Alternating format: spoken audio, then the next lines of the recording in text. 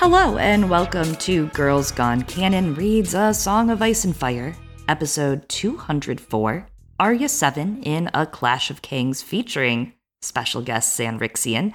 I am one of your hosts, Chloe. And I am another one of your hosts, Eliana. And yes, are you ready for Sanrixian, one of our very good friends? So happy to have her here for this episode. Thank you so much for coming. Again, this is take two. Take two. What did you say? We're groundhogging being this shit? Yeah, we're groundhog daying this, yeah. No, we're groundhogging. That's what it is now. Weasel? No? Constantly. Weaseling it? Maybe. Mallory, thank you for joining us. We'll come back in a second to talk about the artistry, the lore, everything about the legend. But first, this month, your Patreon episode for patrons in that stranger tier and above, patreon.com/girlsgonecanon, $5 and up tier for October 2023. I'm really actually very excited about this bonus episode. Sometimes Eliana gives these ideas out, and sometimes I have to grin and bear it, but this one I was like, actually, yeah, Eliana, I like the name of that one. I just like to make her happy. Yeah, sometimes I just say no. But this one, sometimes I come around, though. I can be convinced. So the house that went away, and I'm becoming more into it. I'm very into it so far. We're getting there. I'm writing it. It's almost ready for y'all. It's good. It's exciting. It's all about House Went. We're gonna be a little batty this month talking about House Went. I'm excited. You should be there. You should be a stranger to your patron. What are you doing? Oh my God. But if ball is life, if you want to ball hard at the Girls Gone Canon Patreon, don't look at me like this, Eliana. If you want to ball and be a patron, there are other perks that you can get. If you want to be a baller patron, you can get some perks. Oh my God. Oh. Like some stuff that they recorded previously on Works. If you want to be a baller. I wanna. Yeah, Sorry. no, that's it though. That's it. Okay, I figured it out. I had to Google. I was like, what is ball is life? Different sport. Different sport than I thought. But yes, we're doing House Went, the house that went away this month. And again, if you tune in, you might even learn a little bit about some of Chloe's very exciting CK2 runs. And all about that house. Something else that we were doing, I don't know, we have just got a packed October. You know, we really threw everything into October 2023. We threw the whole Girls Gone... Octussy. Yeah, Octussy. We threw the whole podcast sussy into... That actually is terrible. Oh my God. Wow. Huh. I'm keeping it in. Staying into this month. Wow. And we have our Discord brunch/happy hour, which is available for patrons in the Thunder tier and above, $10 and up, on October 21st. That's a Saturday, and it is going to be Halloween themed. Chloe has made a Google form to collect ideas for our reindeer games, but not reindeer games. Yeah, they're reindeer games. They're like jack-o'-lantern games, I guess, but that doesn't sound as good. It's I just Nightmare like Before reindeer Christmas, games. I guess, then. Yeah, No, again. oh my God. Spooky games. We're gonna play some games, yeah. There's gonna be some tricks and some treats. This is GGC. GGC. It's gonna be from 3 to 5 p.m. ET. Eliana time. Well, not Eliana. It's complicated. ET. And I want to see y'all there. I did put a little Google form out for anyone that wants to add some ideas for Quiplash prompts. If you are seeking that, message me on the Discord, and I shall hand it to you. And that's not the only tricking and treating we shall be doing this month of October. We have a very exciting episode coming out at the end of the month to kind of get you into a haunted mood-ish with our good friend Shiloh Carroll, who wrote a little ditty recently about medievalism in the world of Neil Gaiman. So we're going to have Shiloh on, and there may be a treat if you listen to this episode, because it's not going to be an Arya episode, folks. No. It is not going to be about a Song of Ice and Fire. Some might say that we're playing games, that we're gaming you, because it's going to be on The Sandman. It's going to be on The Sandman. Ooh. Yeah, so tune in. You also may end up winning a copy of this book, maybe. Maybe. So listen in. Not of Listen The in, Sandman, folks. the Shiloh's book. Yeah, Shiloh's book. Yeah. That's all you guys don't want any more of that. That's all the up top. That's all the house stuff. Let's get into the good stuff, which is we have on one of our generation, I think, which has been called our generation's Picasso of ASOIAF. Our generations, I mean, my God, like Picasso and Renoir made out and had a weird gene love child, and then Mallory's in the bloodline somewhere. So, Mallory, you make gorgeous art. I don't even know when I first got turned on to you. And I don't even know what my first piece I probably saw was. It had to have been some of your Sansa work. But I love your work. You've drawn me some very special things, actually. A lot of special things, bitch. Indeed. Yeah. And our Magical Girls Gone Canon icon is by Mallory. Indeed. Yeah. Wow. I did those. That was a fun piece. That was commissioned by a friend of the stream, frequent emailer, Corin Halfhand himself. And that he was very patient with me. That's when I couldn't fully take commissions, so he waited a good chunk of time to get that done for y'all ladies. Devotion there. We love him. We do love him. We love a Stan.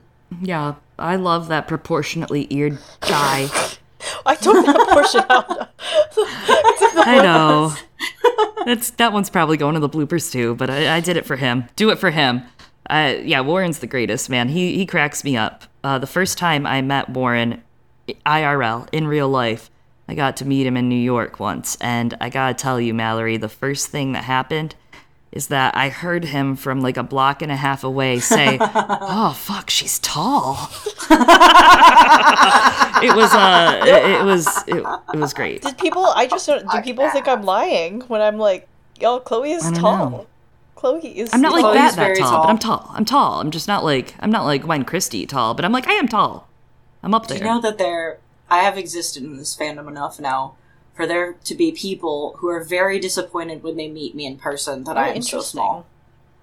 Yes. Weird. Stephen Stark, Madeline, multiple other people who I can't think of right now off the top of my head, but yeah. They imagine you taller. Well, you're tall in my heart. I got tall energy. In my head, I'm a 6'3" bowling ball person, and I knock everything down. I feel like that explains a lot about me. But yes, I am Sanrixian.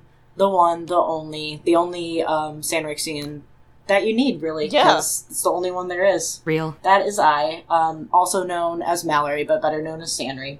You can find me pretty much if you type in look on Linktree. It's Linktree/Sanrixian. That's got everything on it.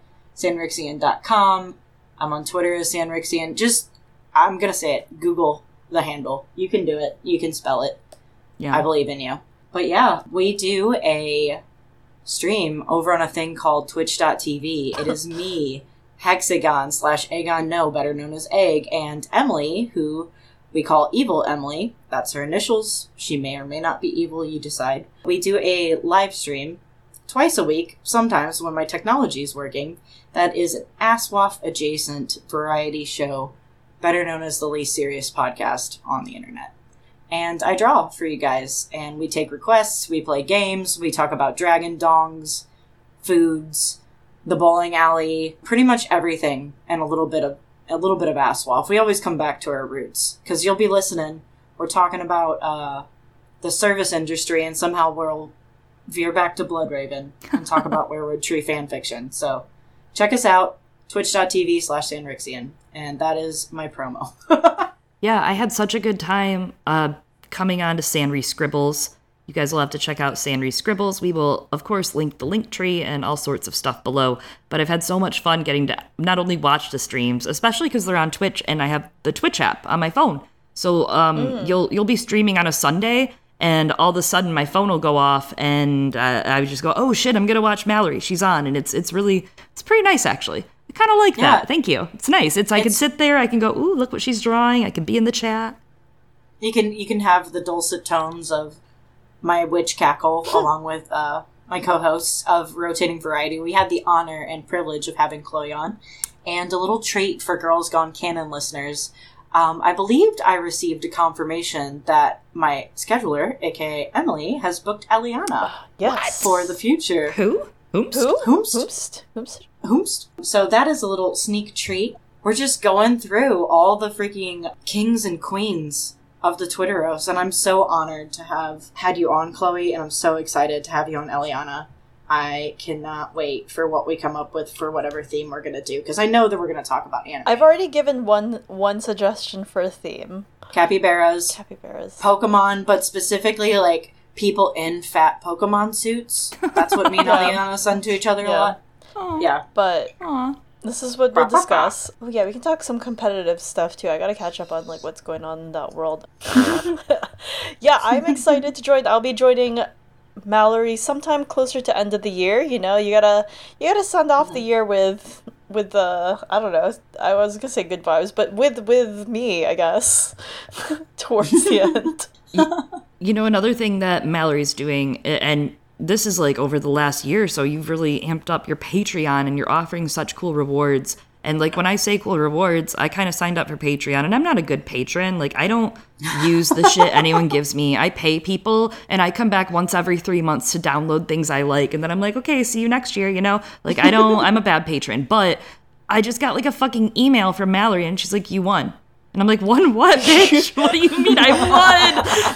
And I won art. I won art. She's doing art raffles for patrons. And like, she like asked me what I want her to draw. She was like, what do you want to be drawn? And it's like a full color, like a real, like, you know, like a commission you should rightfully pay really good money for.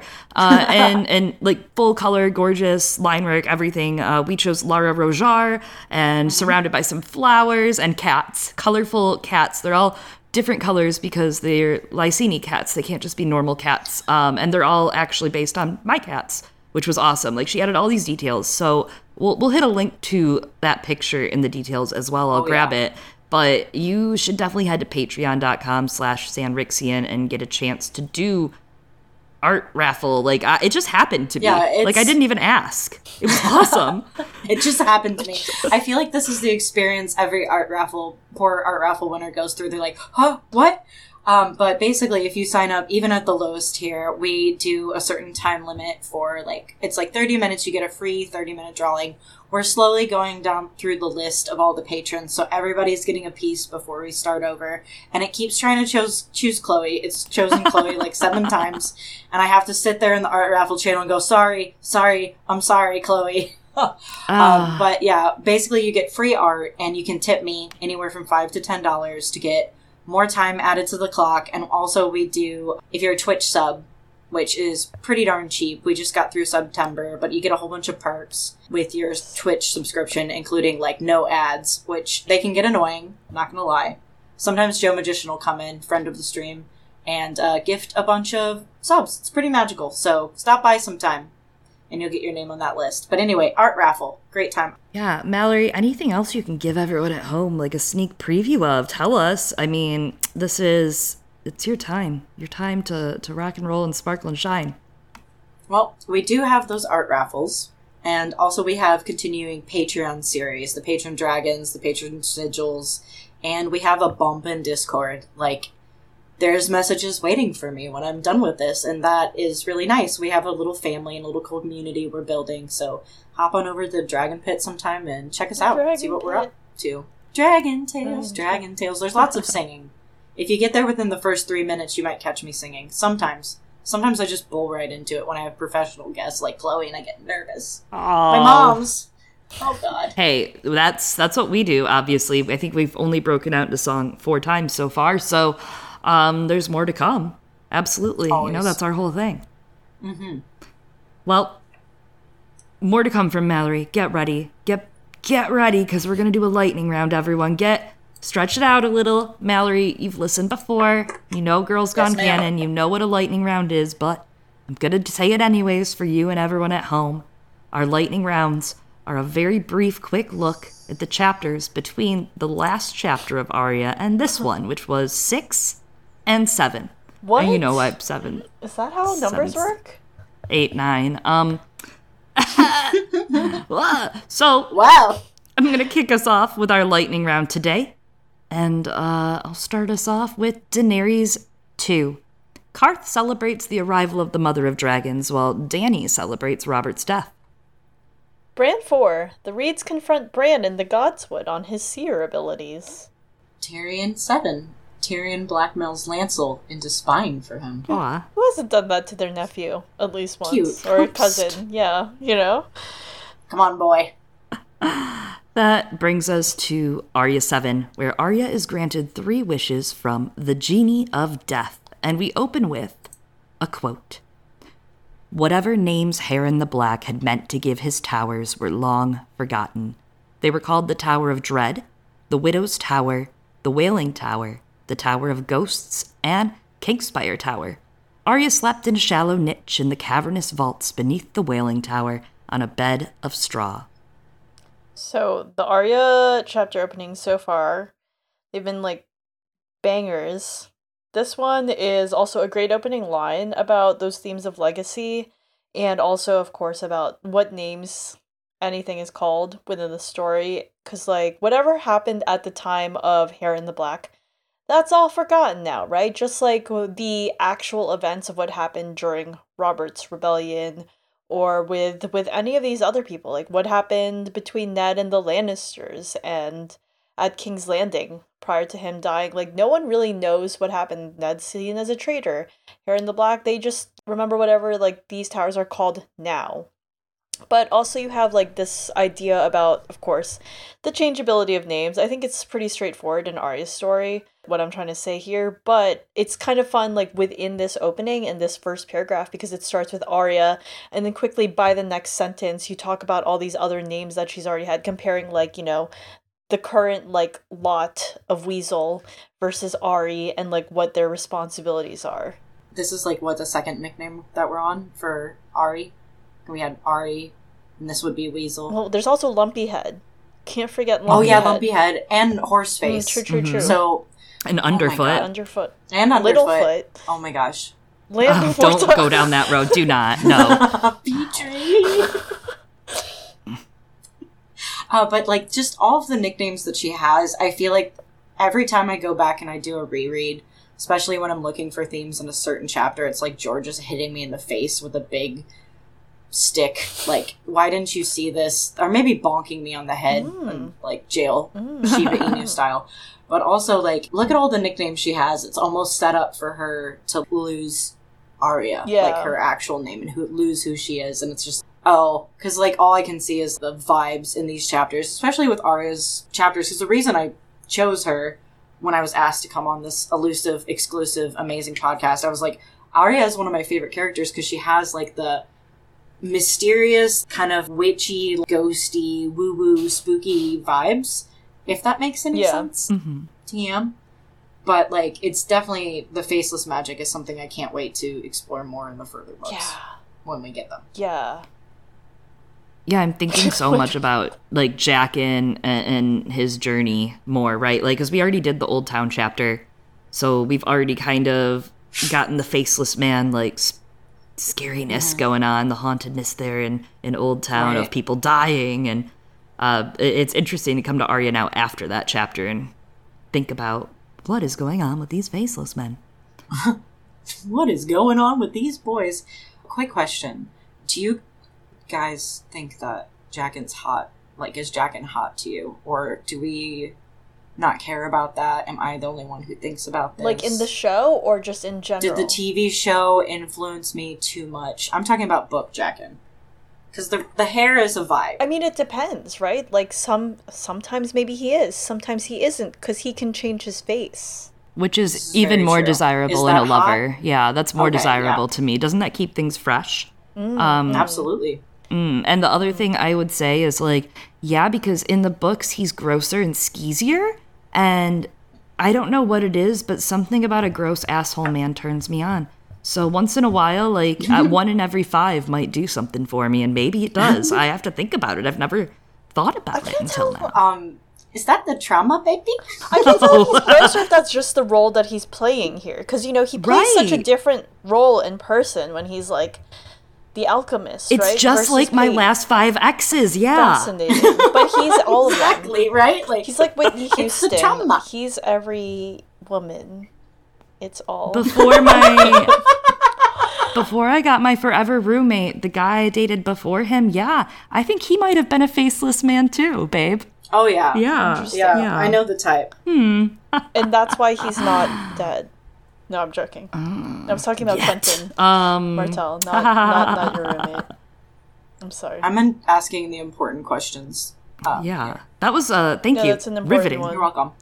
We need someone to ask us questions once in a while. It keeps us, rebalances us. I bring the chaos in honor of my co-host here. Also, Eliana, I did want to touch on, like, how you were talking about what happened during Harren's time when the towers were, like, melted. We don't really know what happened there. Harren. I don't know why I said Harren like a freaking noob. You can call it whatever you want. George says Stealth Rock Guy. I stand by that. You can pronounce it however you want. Yeah. But absolutely, thank you. But like you were talking about how the castles were melted and we don't quite know exactly what happened there and all the lore that has been lost and how basically like the survivors write the history, right? And it had just reminded me of a tickety talk that I saw about dragons, and it made me go into a whole like wow, and it like weirdly connected me thinking about Harren the Black and dragons. So I'd weirdly had a similar thought, but not so elegantly as said, but basically like the ghost vibes is what I was trying to emphasize there. I did bad cut that. Yeah. That the ghosts like persist and they're still there. Yeah. Absolutely. It's like the forgotten history, the ghost doesn't just mean like a person or a physical spirit. It's also like the history that we lost. Yeah. Is what I was getting at. Yeah, I like that. And like we talk about sometimes a lot about magic, the pool of magic and like meaning and what religion means really in magic, like the similarities and some of that too. And I think there's some of that too, like Harrenhal is something that has been imbued with fire. Obviously, with and dragon blood. flame and blood. Yeah. It is literally paved with that, and blood sacrifices and dragon fires seem to make some certain things happen, we've heard. We don't know what yet, but we just know that it has properties together, that it can do some shit. So, I don't know, of course this fucking giant, massive building is haunted. It's also the energy of the people that live there, like think of Rhaena, right? Targaryen. Right. Her living there, for example, like I think about every day of my life, unfortunately, and I can't stop thinking about it.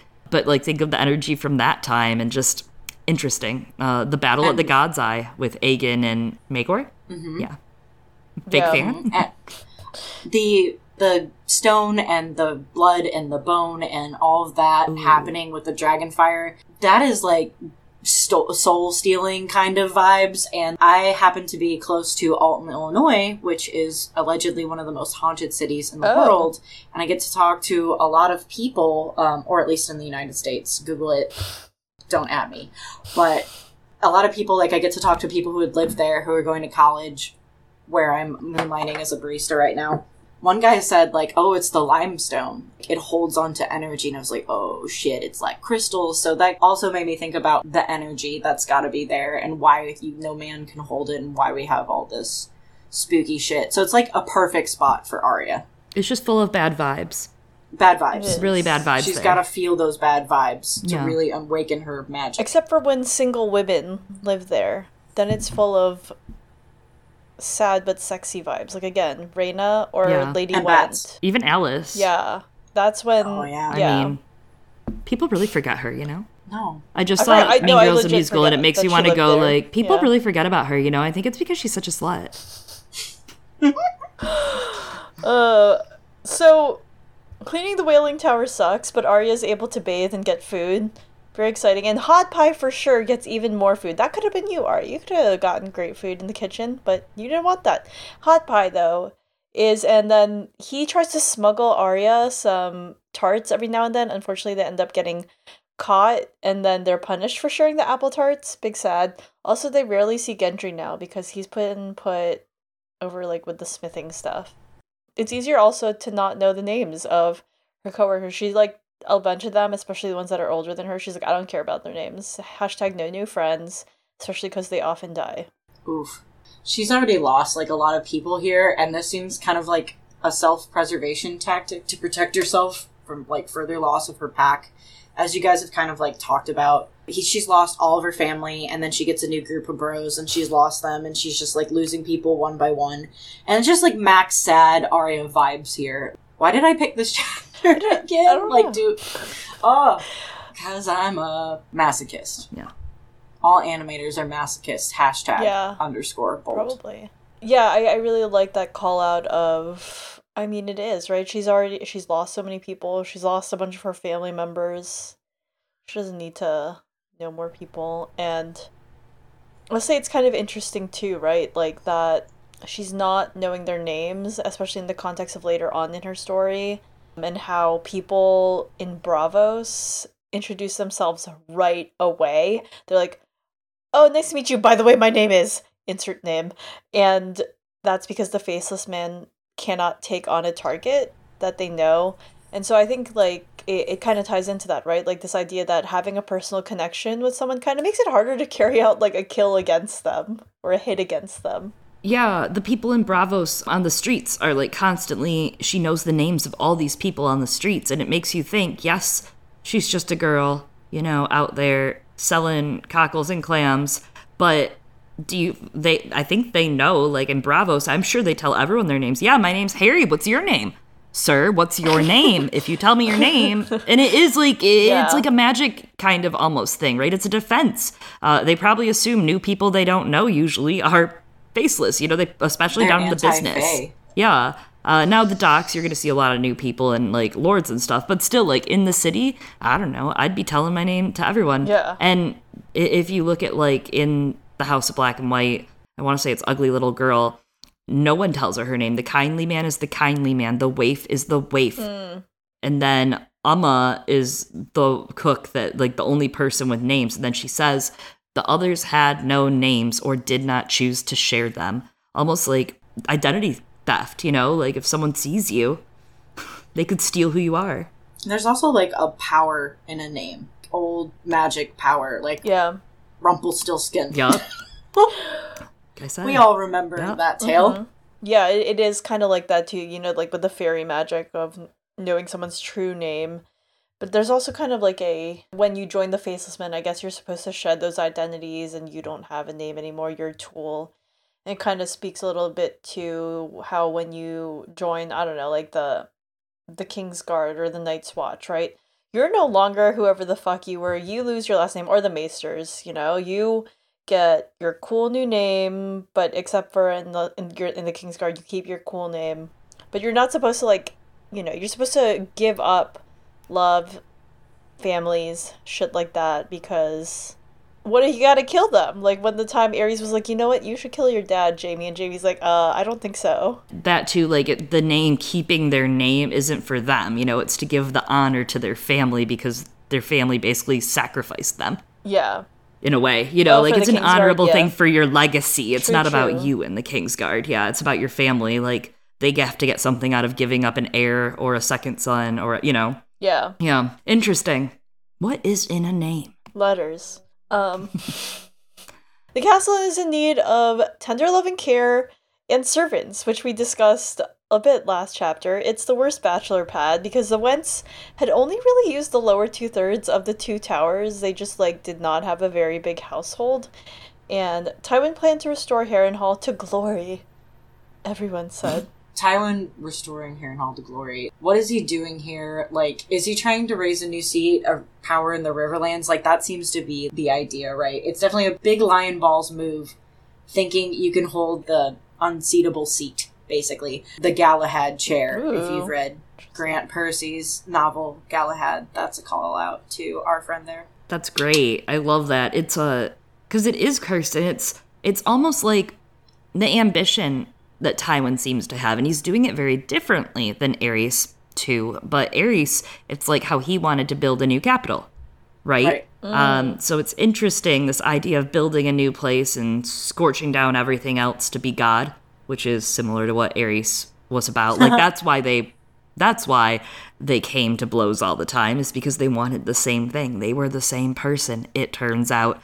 And everything that Tywin's doing in Clash, especially when you see it through Arya's eyes and Tyrion's eyes, like those chapters are great in Clash to kind of cushion one another, because you're seeing what Tywin is doing in Arya's eyes, you're hearing what Tyrion is doing and what he thinks Tywin wants him to do / what Tywin's doing, and you're putting it all together. And it's like Tywin's scrambling to really stamp his legacy across Westeros and using these great keeps and these great houses as kind of a foothold for that, right? Like with the securing the kingdoms through marriage, we see that huge snagging up marriages. Sansa's the key to the north. Oberyn to Cersei. Cersei marry Oberyn. No!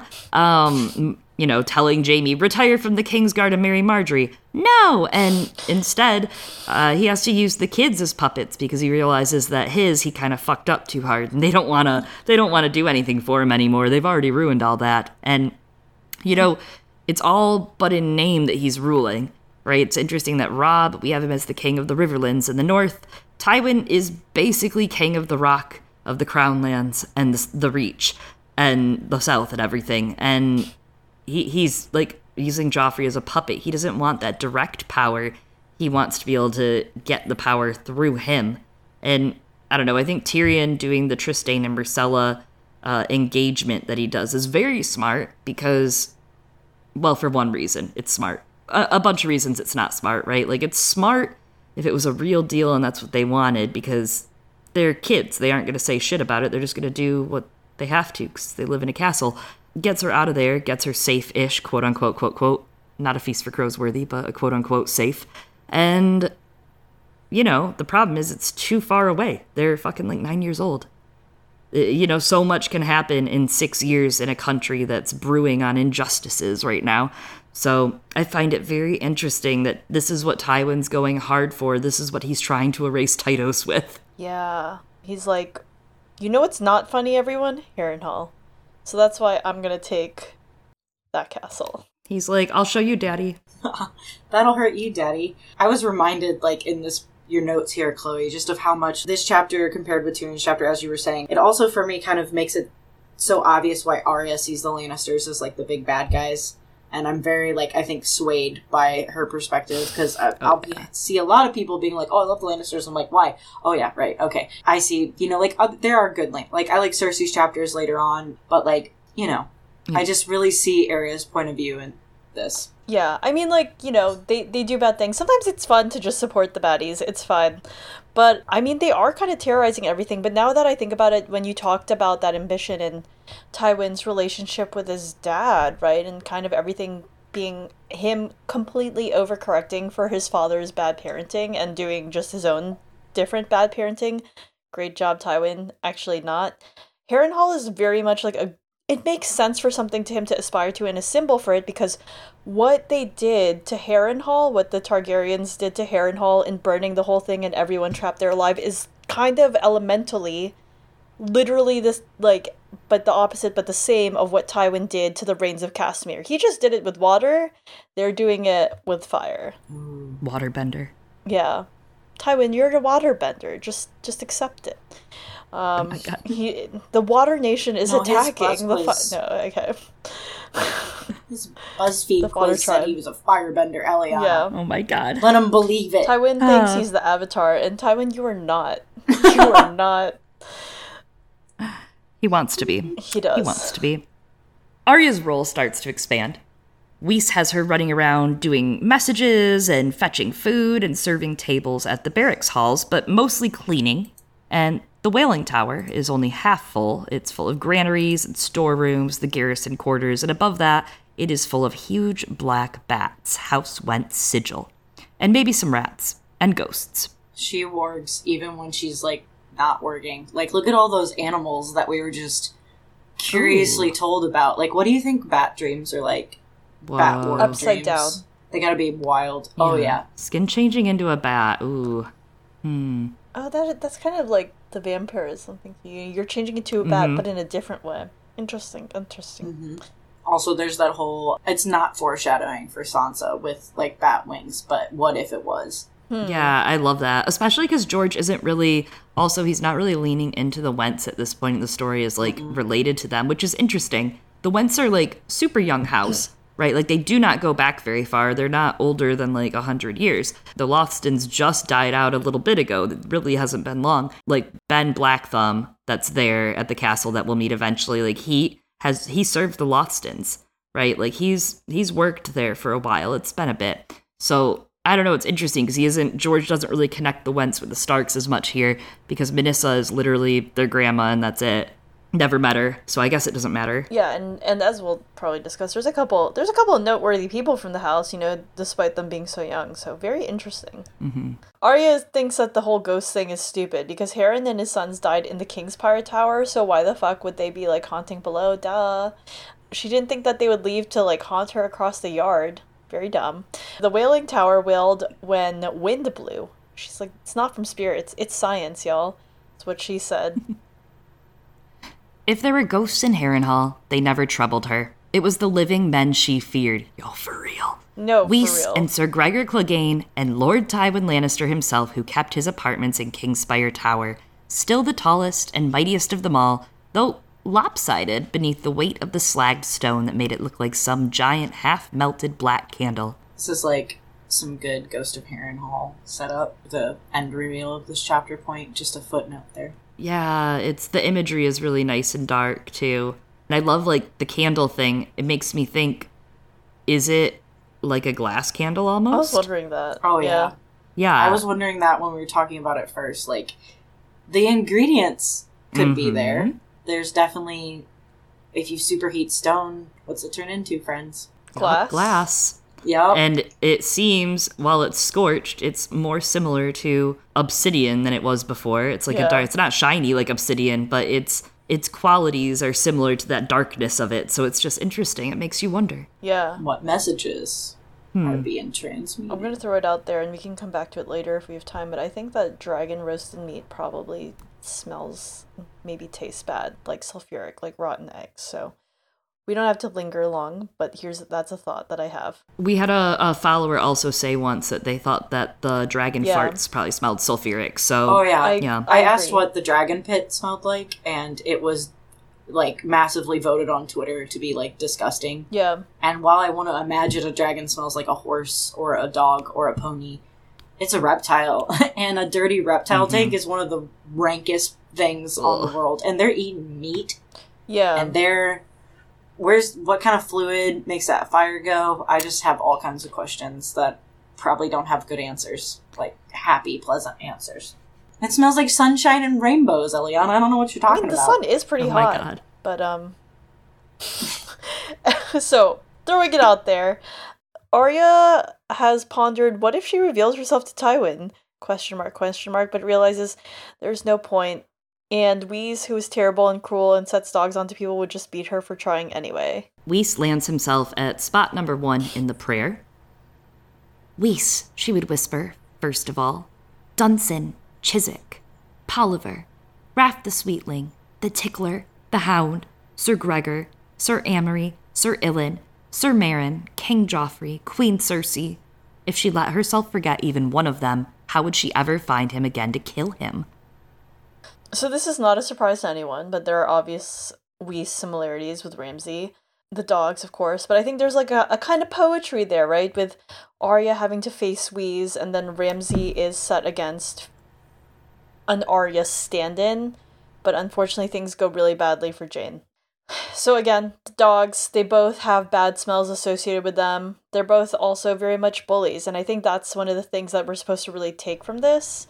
They wield whatever power they have over others, and for Weiss, that's the other servants that he's given charge of. And Ramsay, he ends up holding more institutional power, and he kind of just bullies everyone. And I do think that, Weiss would do the same if he were elevated to the same role as Ramsay, right? We can see it here, but, you contrast that with people like the Mountain who don't notice those who are beneath him, quote unquote, until it's brought to their attention, as we hear in the story later on. Whereas Weiss and Ramsay feel compelled to try and get people to notice them and terrorize them for, I guess, that attention, and in order to cement their own sense of power and security. Oh, it's a great gateway. It's a gateway into Ramsay. It's and I like how he does that, right? Chat too has a little bit of Ramsay-esque behavior. True. That's great. That's great. But not great, but great. Fictionally great. Yes. Please, everyone listening at home, do not take this as a guide to my moral ethics. Yeah. Thanks. Because it's fiction. On the road, Arya had been a sheep. Harrenhal transformed her into a mouse. Gray, keeping to crevices in the wall of the enormous castle, 3 times the size of Winterfell. It reminds Arya of old Nan's stories of giants beyond the wall. Tywin could have feasted his entire host, but he never did. Ooh, says a lot about the guy. Being a mouse, though, has positives. No one notices gray mice underfoot, and Arya had begun to collect secrets. Pretty Pia from the buttery was working her way through every night in the castle. The wife of the gaoler was with child, but the real father was either a Sir Alan Stackspear or a singer called White Smile Watt. Lord Leffen made mock of ghosts at table, but always kept a candle burning by his bed. Sir Dunover's squire, Joge, could not hold his water when he slept. The cooks despised Sir Harris Swift and spit in all of his food. Once she even overheard Maester Tothmir's serving girl confiding to her brother about some message that said Joffrey was a bastard and not the rightful king at all. Lord Tywin told him to burn the letter and never speak again of such filth, the girl whispered. Joge. I love Joge. that. Like Job. But Joge. I feel like I don't know enough about Joge, and I feel like I need to know more. He's cool. He can't hold his pee. He can't hold his pee. Big sad. Not everyone can. True. So, this is a great passage. We get introduced quickly to a lot of characters we're about to see soon. So, very great job, George. You did it. I have more thoughts about gender and power here. And, last chapter we were talking a little bit about how Arya's story is setting her up for collecting intelligence, and again, in the CIA usage of the term. But, let's be real. Intelligence as a noun in that way is, it's just a fancy way of making these things sound valuable and masculine. And as we see from other characters, and as the story plays out, these kinds of morsels really are useful, even if they don't seem to be. So let's just call it what it is, right? All of this shit, it's just gossip, all right? It's gossip. And the Master of Whispers, they deal in gossip. And gossip is something that is traditionally seen as something below men, right? It's kind of associated with something that petty, shallow women do. And that's because it's not perceived as masculine, and therefore with masculine being seen as good. And it's associated with feminine spheres. That's part of why it's met with such suspicion, especially when it comes to people who are Master of Whispers.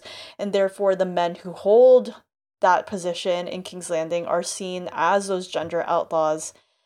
And for women who are Master of Whispers, it's because they're turning something that's feminine into power for themselves, right? And powerful women, as we all know, they must somehow be witches or something. They can't actually, be powerful. But sometimes they really are witches, and it's very cool.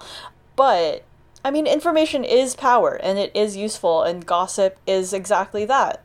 And women, including among the servants, it's this lower class thing, right? But that exchange of this information is important. It's important for survival. And that's why that gossip is useful. It's what Arya, begins to professionally train in A Feast for Crows when she brings the secrets back. She has to deal in gossip and secrets. It reminds me of, oh my God, what is it? Was it Mean Girls? Is it from ASOIAF? No, someone who... Yeah, that too. It always reminds me of Mean Girls. Someone paying in secrets. I feel like there's a line of that somewhere in here, but... they have it in her story, right? Where they're all right, end of the day, give me 3 secrets, 3 new shit. Yeah, it's something more. I'll think of it over the next whatever.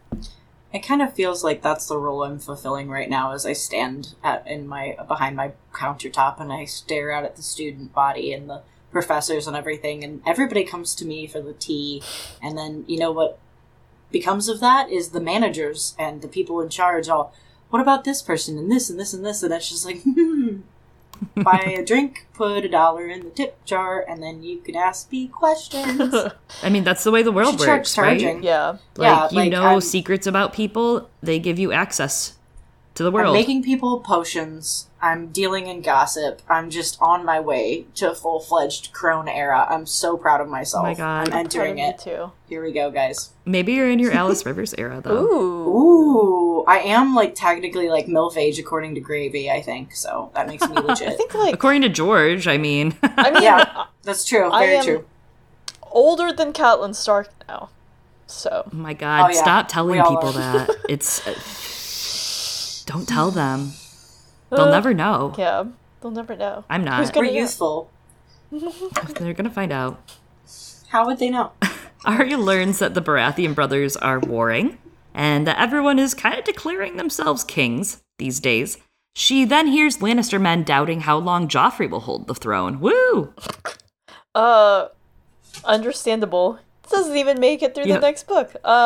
So it is kind of interesting, though, that the Lannisters... They think that the Lannisters cannot hold King's Landing because it's ruled by, and they say, like, a eunuch, a dwarf, and a woman. And they're like, what good will the likes of them be if it comes to battle? And it really comes back to that mistaken belief among some Blackfyre supporters that martial power is what makes a good leader. We see it with Osgray.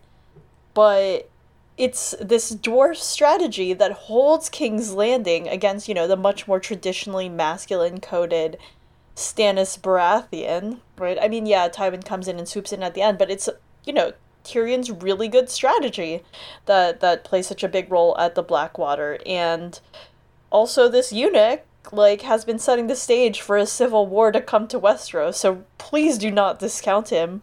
Cersei, valid, she's just doing whatever her thing is.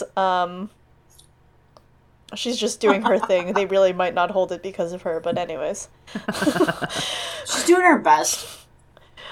I think she's doing her worst, but that's what we love absolutely. About her. She is there to fuck shit up, and I'm so proud of her, honestly. She's like, what if I just did everything that I wasn't supposed to do, but just to see. Yeah. Just to find out. Good for her. Yeah. Oh, Cersei. She's doing her thing. Oh, Cersei. I look forward to those chapters sometime.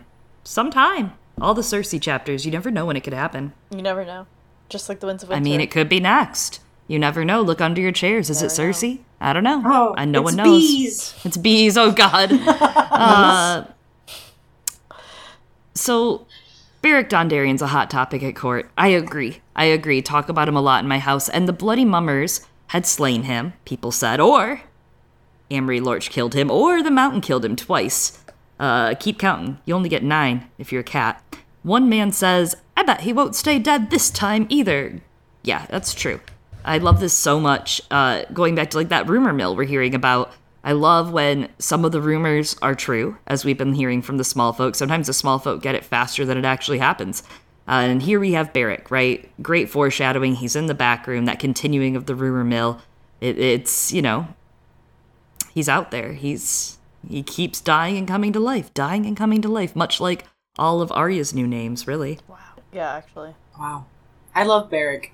There's a reason I named my dog after him, even though he's a background character. Beric Dondarrion is immortal. He will live forever. Dondarrion. Yeah, I mean, honestly, Beric's not that much of background, right? He's a great fun dude. He's just a myth and a legend, and the myth, the legend. Kind of he's a folk hero almost, at this point, and you're yeah, what's this guy up to? Tell me there are songs about him. There's gotta be a dude with a lute talking about Beric the Brave, got axe with an ace, mace. There we go. Do they have songs about him? They should.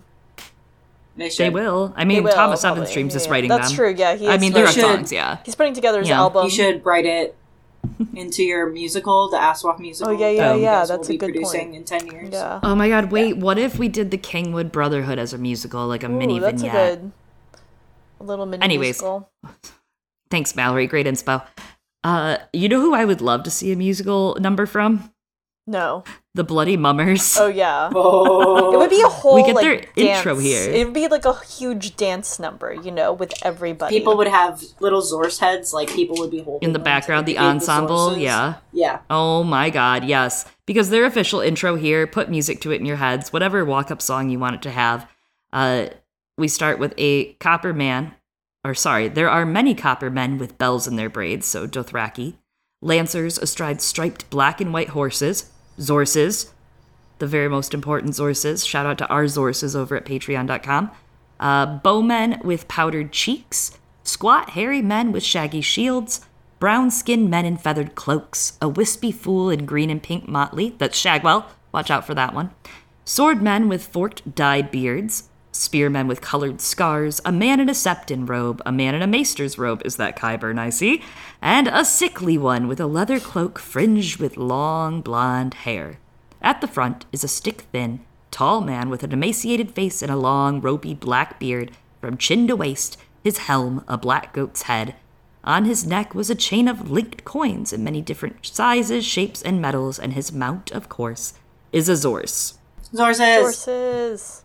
I think they actually are Zorses. I know I've asked this in the past and wondered about it. Our friend Warren has asked George about the Zorses, and George just replied there are Zorses IRL. So I think these are in fact Zorses because zebras they're not structurally able to carry a person. So these are Zorses. And I don't know if they're just like magically exist in this world like naturally, or if someone took horses and bred them with zebras to make them in this world. That's what the Zorse is in our world, so I would say yeah.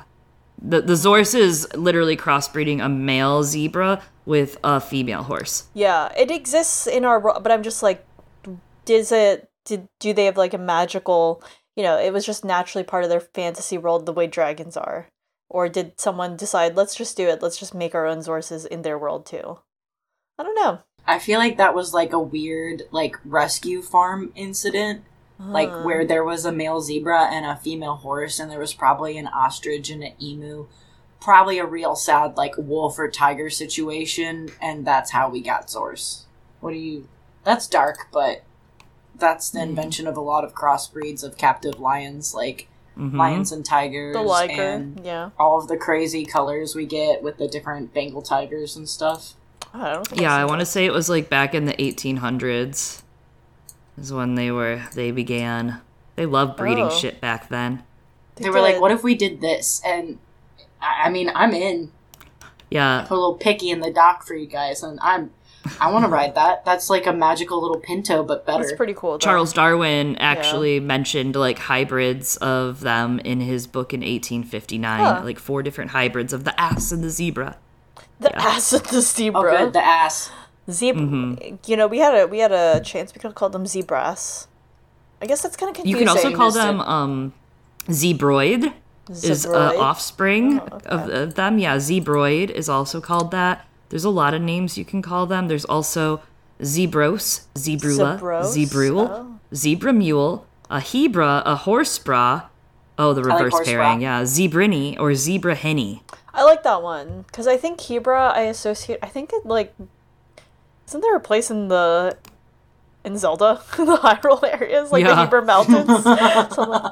Probably.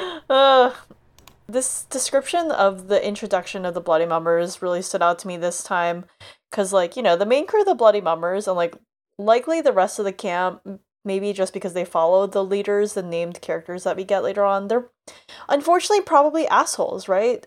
They do not have good ethics, as we come to learn about the Bloody Mummers. But the language of how they're described when they all first appear, it's actually very neutral in many ways of their description, right? They're like, this is what they look like. And it's kind of this patchwork of all these... It's a sellsword company made up of, all these different cultures that are not Westerosi. Again, ignoring the individuals at the end of the paragraph, whom we learn about later on. But, if you ignore them... the way that this whole group is described might actually resemble a little bit of what we can expect Daenerys' host to look like when she eventually comes to Westeros in one of those books. And despite, Dany's intentions, I'm worried that, people's experiences with the Bloody Mummers could unfortunately prime them to feel suspicion and hostility towards her host, even though it is made up of very different groups and very different people, right? I don't think that the people making up the sellswords of the Bloody Mummers are freed slaves. Mm-hmm. Right. Also, earlier, I want to bring up, because you've mentioned Dany, and how this is kind of like a parallel. Earlier, Chloe, I believe, said, they were making fun of Joffrey for having his kingdom really run by a eunuch, a woman, and a dwarf. And I don't know if we're going to go the same route where Varys and Tyrion will be advising Dany, but I mean, that could be some kind of setup there, or a little nice callback. Yeah, Varys and Tyrion. Well, I don't know if Varys will, because I think he's going to be on a different side, but she does have a whole army made up of eunuchs, not just one. So she does. There's that. Yeah. Yeah. The bad show influences me in the worst ways sometimes. And also, I was really sad that we didn't get to see Zorses and the whole Bloody Mummers in the bad show, because I remember waiting for this, and they're like, they're gonna come, and then they never came. And, I get it, but, like, because I just think Vargo Holt would have been very silly.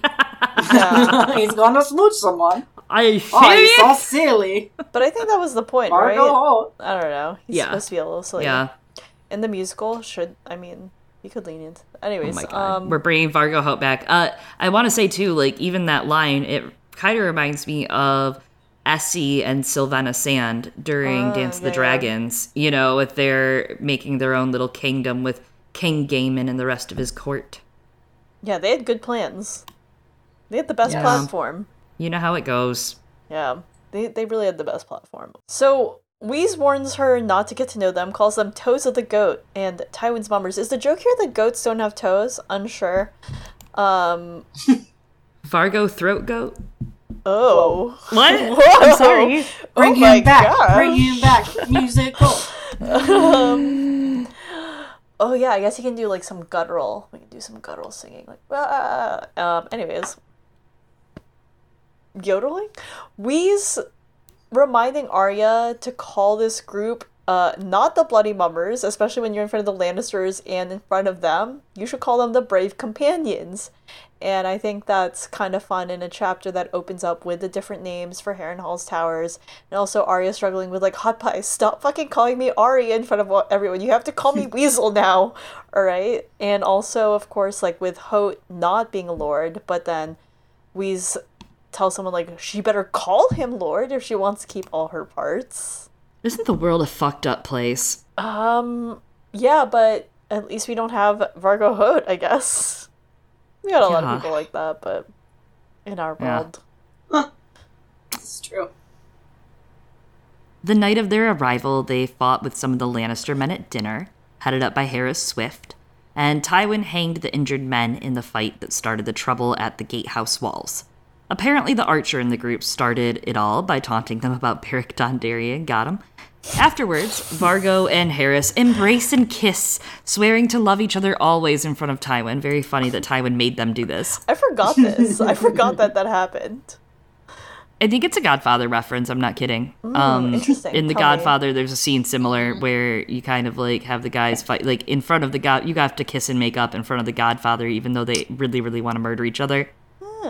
Like, he's like, in my kingdom, I'll have fucking peace. Now kiss and make up. It's very mob. It's very, it just makes you think of Godfather. Okay. Arya found this all very funny to watch, but she knew better than to laugh. The mummers don't stay long, but she hears gossip before they leave that Roose is bringing an army to the Ruby Ford. Yes, you heard it, the Roose is loose. Arya realizes she could try to escape Harrenhal with the loose Roose and maybe find her brother, and thinks, maybe I'll see my family again. And there's this beautiful, sad, heartbreaking line. When she thought of seeing Rob's face again, Arya had to bite her lip. And I want to see Jon, too, and Bran, and Rickon, and Mother, even Sansa. I'll kiss her and beg her pardons like a proper lady. She'll like that. Aw. It's like Sansa and Arya are such, like, beautiful mirrors of each other. Yeah. And this is one of the first parts where, here's this little sibling secret for you. Sandry's sibling secret corner. You fight with your sibling a lot, growing up. Like, a lot. Like, me and my brother were enemies. Like, he was, like, a secret third parent, right? Like, he told on me if I get home, like, 5 minutes late. And that's messed up. Then, like, there comes a time when you move out of the house and then your younger sibling has to be there and they have to deal with your parents alone. And then they text you when you're in their college and they're like, I'm sorry for being a dickhead. And you're like, yeah, it's cool. And then you're, like, best friends again. And, like, it's really magical having, like, a sibling friendship as adults. Like, we'll hang out with each other and just watch horror movies all day. And my roommate thinks we're crazy. That's funny. But it's a good situation. So, like, this just gives me vibes of them having this first moment where they're separated and they have both had individual traumas. And it's like, man, I really, that person kind of pisses me off. Not this is being the first moment that she's thinking of Sansa, but this is, like, what I think of when I see them having moments like this. When I see Arya being like, oh, I'm going to be a proper lady and do all the things she likes so that she won't be mad at me and so that we can just be friends and have each other and have each other's safety and family and pack and company. Yeah. it's super sweet. I really love that line. And everybody else, too. But that was the part that hit me. Yeah. Yeah, they'll do anything to get back now that they've lived and experienced. Yeah. Those girlies. Our girls. I just like that. She's like, she'll like that. Aw. I love that she's trying to appease, like, I'll appease her, whatever. If it keeps the peace, I'll not piss her off. Yeah. It's cute. I feel like they're gonna make up. I'll even do my embroideries. Oh, hell no, she ain't going that far. She's got different kinds of sewing with her needle to do, and I think Sansa's going to be very glad of it as well when the time comes. Yeah, she'd never do her embroideries. I just wanted to say it. Oh, she'll do some embroidering. Yeah. All over little finger's face. With skin. Ooh. Got him. Oh, that was exciting. In the Tower of the Dread, 3 dozen northern captives have been taken during the battle on the Green Fork, and most had freedom of the castle as long as they didn't attempt to escape. This is something that Arya, again, learned from the, as it's called, courtyard talk. And Arya knows that they vowed not to escape, but she thinks, but, loophole, they didn't swear not to help me escape. And some were afraid of the crossing. I don't know if they're going to help you. Anyways, they were ransomed under a peace banner pretty quickly, but no one rescued the Northmen. Foreshadowing, what could it mean? Why did the phrase get out? Why is Roose hanging out? Foreshadowing, what does it mean? 1, Yeah, 2, that was 3, all. That's what I had. Foreshadowing. Oh my god. 5 phrases are coming. Yeah, so there is a little bit of information we get about those that have been captives. One fat lord haunted the kitchens with a bushy mustache, silver and sapphire trident brooch on his coat. Another one is a fierce young bearded man who likes to walk the battlements in a black cloak with white suns, who was captured by the hedge knight, in battle, who meant to get rich off of him. I love the Karstark one, and if we didn't have all this, I'd be so interested. There's so much tinfoil now if we didn't have published books, but love that we have the Karstark walking the battlements all quietly. Hedge Knight, I know it's probably not, but it makes me wonder, is that Shadrich? It could be a gardening. I don't think it's actually him. There's nothing to point to it being Shadrich, the Hedge Knight, but just the Hedge Knight. I mean, it could be. I'm curious. We legit do not know how good of a fighter is Shadrich, right? We don't really know that much. Well, and especially he, can hire other people with true. the money he keeps making off people. I'm people sure could it's hire. not meant. Yeah. Subcontract. Yeah. I mean, it's not right. And this is pretty much right before Rickard. I guess he gets released in Storm. It's before Rickard gets killed, because Rickard gets killed in Storm. But yeah, I don't think he's actually with Shadrich now. But it could be interesting every time I see a Hedge Knight trying to ransom someone. Anyways, I love, right? Willis Manderley, though, is me in this chapter. He's just haunting the kitchens. I'm like, that's so me. That's me at the party. Also Pat. I'm envisioning Pat in a little Valerian, which is similar colors. His little Valerian shirt, stumble into the fridge, little cheese getting in his beard. Everybody is Willis there. I love that little cheese snack. Good for your roommate. Snack. Good for your roommate. I love these little background characters going on here, right? All these little northern characters that she gets to meet. And it's funny because in a Sansa chapter, we would just hear that it's Harry and Karstark, or we hear Lord Karstark's son. But here, she describes the heraldry because she didn't give a shit about heraldry, right? That's not her strong point. That's a Sansa thing. That is a strong point. That's why they need each other. But yeah, interesting also that the Highborns are prisoners, right? But they're being treated much better because of their status and because of the leverage in the war compared to these lowborn, quote-unquote, people like Arya, quote-unquote, lowborn. But she's being treated as lowborn, and you see kind of the difference. Willis can just go to the kitchen and get some food. Earlier in this chapter, Arya and Hot Pie tried to share little pies, and they got beat about it. Huh. Yeah. Stands out. I love the call out that they are going to, that Sansa knows her heraldry. I'm always just our girls are going to team up. Our girls are going to team up. But that's a great point that Sansa would have just said, the name of the character because she would have known who it was. But, alright, you guys, I have started a playthrough of Baldur's Gate 3. Shout out to our listener, Chlorophoba. And Arya's just failing her history rolls, her history checks. You know? That's what it's like. She has a very low stat in whatever history is. She probably has like a penalty. Yeah. Yeah, like a disadvantage, definitely. Yeah. It just reminds me of our friend Micah, who I feel like is Sansa, and this is a revelation that I just had. Like, Sansa knows all the minor characters. True. Interesting. That's great. That's great. Yes. You at home may remember Micah was on during our prologues. He came on for chat. He was our Night's Watch keeper of lore. He is. He is still, right? So, she does remember Lord Kerwin, though, whose son, Clay, often visited, but he's never seen because he's in a tower cell recovering from a wound, and Arya thinks about, she's going to sneak past the guard to go try and see him, and he would be honor-bound to help her get back, and maybe even pay Lord Tywin Sellswords to take her to Riverrun. Great parallels with Bran chapters and Clay Kerwin visiting during Harvest Feast. Yeah, Harvest Feast going on at the same time. That's so true. You know, she's not going to be able to do that, though, and, like, showing yourself to one of these northern guys, right, and just being like, please take me home. No, you're going to kill both of you. Yeah. It's not just you. True. So, one morning, she spied 3 Silent Sisters loading a corpse into the wagon, and her dreams were dashed anyways, because that's Lord Kerwin, and she thinks he could never have helped you anyway. As the sisters drove the wagon through the gate, he couldn't even help himself, you stupid mouse. Poor Arya. But back to scrubbing she goes. She had heard Tywin would leave soon, and of course, more gossip follows. Where he's going, no one knows. South to Highgarden, or to King's Landing to defend it from Stannis. Gregor and Vargo are going to battle Roose and remove the dagger from his back, she hears. What could that mean? Foreshadowing. Ravens had flown to the Eyrie to wed Lysa and win the Vale. Silver was bought to make magic swords to slay the Starkborgs.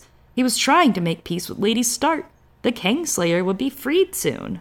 So I just immediately want to know more about those magic swords. A lot of politics there, but I immediately zoned on the swords, which is kind of my brand. But, like, these swords can kill orcs, like, just more laying of magic in an Arya chapter, which I love. Like, little hints, little tidbits. Yeah. Yeah, especially because the language is, like, almost like it could be Nisa style with a sword. Mm-hmm. Like an Azor Ahai's beautiful Lightbringer. Like, it's the anti-Lightbringer, you know? Yeah. And Tell me about that. Ooh, I wonder if Euron could make one. Like how they have Darksabers now? I hope that's not a spoiler. Ooh, yeah, we have Darksabers. I mean, what if it was... I mean, they could probably use it to kill Euron. The opposite. Ooh. Couple other thoughts, though. Like, that... It's probably real. I'm struggling to remember, but maybe there's something in the world of Ice and Fire about it when it comes to, like, way in the past when the Boltons and the Starks fought, for example. And it reminds me of, you know, Valyrian steel methodry. We don't know what it is, but we're pretty sure it's blood sacrifice and dragon flame, right? That's kind of the leading, you know, Valyrian steel swords are now really hard to get. You know what else isn't in the world anymore? Dragons. Feels like it relates. And it is Halloween season. So coming back to something Eliana almost mentioned earlier, I mean, you're in a castle with bats plastered all over it. Werewolves versus vampires. Yes, it's Twilight. That's literally like Tywin is looking. Well, basically, yes, Loka. Tywin is out here like Arya, Loka, where you been? Tywin's out here trying to vampire style get his silver magic sword to kill a werewolf, and in this castle, Harrenhal, a place of magic where many are said to have practiced witchcraft, as we talked about in the beginning, and. Yeah, I don't know. Makes you think of Brandon Snow's anti-dragon arrow, right? His Weirwood arrow, his bow and arrow, or Oberyn's poisoned spear, or shadow binding happens in this book, right? With shadow babies. So, I don't know. Lots to think about. That there could probably be a weapon. Maybe Tywin's looking for it, maybe not. But I think it falls more in line with rumor. But he could be. He could be making it.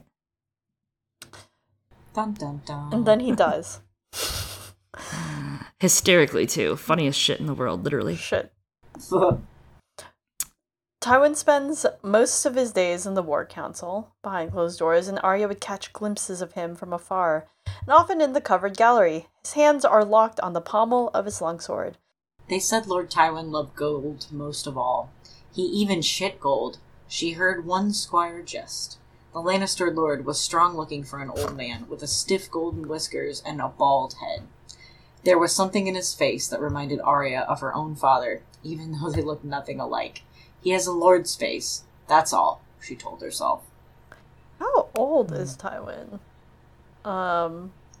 50? 45, 50? 240, 50. 240, yeah. He's not even that old. It's like 55. He's zaddy. Yeah. If he wasn't such a fucking horrible person, I'd probably... that wasn't stop I don't me, know. honestly, now that The I think fantasy about it. flight, the images of him on those, like, fantasy flight or whatever called playing cards, those... Usually I'm not, like, but I'm like, the mutton chops work for him on those, you know? He's the only man they work for. Absolutely. I'm worried about you. He has a very commanding presence. Arya herself just said so. You read it. You're the one that just read that out loud, Mallory. Maybe you think so too. I did say Jaqen was hot, and we agreed he was gross. Like, okay, so different things can be hot. Maybe just like mutton chops, Eliana. Maybe I don't think I do, but awakening. they just illustrated him in a very... Chloe agrees. You want to know, commanding. And you should know this. A Grand secret about zaddy. art is you can make anybody hot in art. Yeah. Yeah. And you know this as an artiste. Like, that's the secret. You can even make a battle droid hot. That's true. Rule 34. Definitely. Strong looking for an old man. I don't understand what's wrong with this. Anyways, I won't be shamed on my own podcast. I love you. Anyways. Sexiness is a spectrum. He's on it, unfortunately. I can't choose that. Okay? I don't get to choose these things. Arya remembers her father's lord face, and that once her mother had told him to put it on to deal with some matter. And Ned laughed at that, but Arya cannot imagine Tywin laughing. And I think, Tywin just doesn't laugh because he's like, wow, my dad used to laugh a lot, so I'm never going to laugh now. That's his trauma. I'm not even joking. I'm being serious. Yeah. I know, it's perfect sense, yeah. And they say that our daddy issues are bad. Like, okay. Yeah, They're on Tywin level. I mean... I ain't laughing because Paul laughed. One afternoon, Lannister men return, and she spies a manticore on a shield. She knows this one, Amory Lorch. He has fewer men than before, and she hopes their wounds fester and that they all die. But at the back of the column, she sees very familiar faces, 3 of them. Rorge, Biter, and Jaqen. Arya hears all the women admiring Jaqen and thinks, I should have let the fire get them. They don't seem to recognize or care about her as they ride by, and it's business as usual. Wait, so it's confirmed what Mallory was asking. All of these people in universe, they all agree Jaqen is hot. In this form. He might not be as paid. To be fair, Yes. I mean, people in hell want ice water. That's also true. Whoa! I don't know. saying. There's like a lot. I don't know. There's a lot of people, I guess. There, you know. It's also nice to get a sexy one on your side, you know, like, ooh, a hot prisoner. Yeah, we've had only somewhat hot soldiers. I'm sorry, Catelyn Stark. Is that you, a hot prisoner? No. This is a different. No, we're not talking about that. Anyways, I don't have time to talk about that. Hot prisoner roleplay. Okay. Arya says her prayer that night. Weiss, Shiond, Dunson, Chiswick, Polliver, Raff the Sweetling, the Tickler and the Hound, Sir Gregor, Sir Amory, Sir Ilyn, Sir Meryn, King Joffrey, Queen Cersei.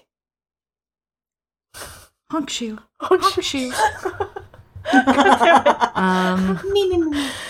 Me, so sweepy.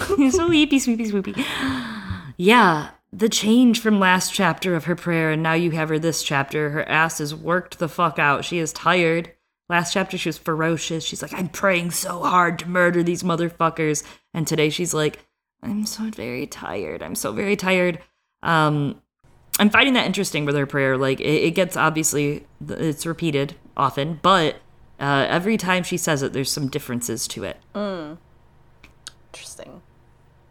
She dreams of wolves running wild through the wood and wakes to a hand clamped over her mouth. God, I wish that were me.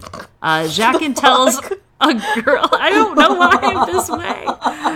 The trauma. Jaqen tells a girl to stay quiet, to keep her mouth closed, and that friends may speak in secret. Okay, gross. He comments, a boy becomes a girl. And Arya says, I was always a girl, you just didn't see. I love this, especially against Sirio's story with the cat, because he just didn't see. Jaqen saw, etc.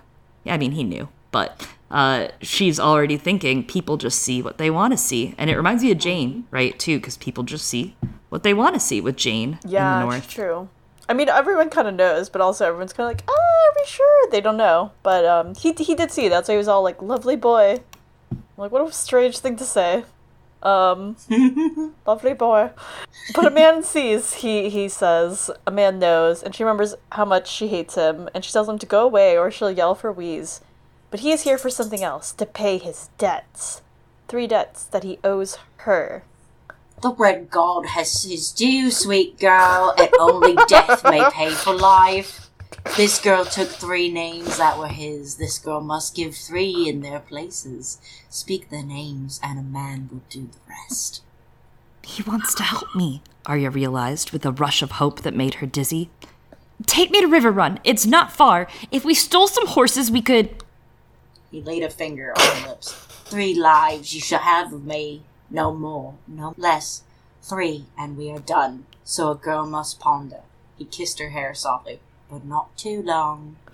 So, were you punishing me? I think she's punishing me. I think that's what just happened to me. She was like, oh, this is what you get for calling Jaqen hot. She's the one who brought it up. She's the one who brought it up. She was thirsty first. I was going for, Cockney? the man who played Borat, Sacha, whatever his Baron face. Cohen, yeah. Thank you. In Les Mis. Master of the house. Keep him. Oh, interesting. Okay. Huh. That was inspired. Thank you. Yes, yeah, that was a good blend. That's good blend. I did my best. Good to think about. Huh. Yeah, the Red God ends up with a lot more lives than just 3, but we'll get there. Yeah. Creepy. Very creepy, I must say. All joking about fucking really gross guys aside. Never any gross woman, if that makes you feel any better, though, thankfully. I have some standards.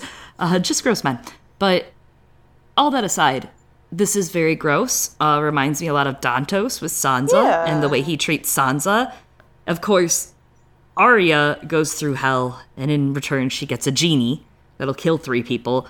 Sansa just gets Dantos, so that kind of sucks, because, whatever. But also, I feel like Jaqen's bending the rules here, ? And I think it comes back when we see him, go to Old Town and do a lot of crazy shit. It kind of lends some credence to what we were saying. God, what was it? Like with Ara, maybe? Like, is he on his own agenda? Is he also doing things outside of the Faceless Men? Because I don't think that's one of the rules. So far, we haven't heard this, that you're allowed to kill 3 people if someone saves 3 lives. Like, that seems on him. And I don't know the rules for the higher-ups, but I'm just saying. I don't know if I get it. I don't know if it's like a Faceless Men thing or if it's like a Bravosi religion thing, like a House of Black and White, not just like Faceless Men, because he does say the Red God, right? And because it's many-faced God, and the Red God is just one facet. Mm-hmm. So I'm like... So that's why I'm like, he doesn't serve the many-faced gods. Maybe from the East. Maybe he does serve the many-faced God, and this is a rule specifically amongst... Yeah. The R'hllor, like... Well, because she saved him from being taken by the Red God. So if we do it religiously, like, if you die at the hands of the Red God and you're religious of another religion, you probably will feel like your soul won't do what it's supposed to do after death of whatever this God's promised you, ? If that makes sense? Honestly... I don't know. The many-faced God kind of can be, like, all of the gods, too. Yeah. Like, so, like, if we, like, are like, oh, like, and I also feel like he owes a debt to... I feel like he owes a debt to Arya, is the biggest thing. And he, like, sees maybe something in her, or he's like, you could be a killer, little girl.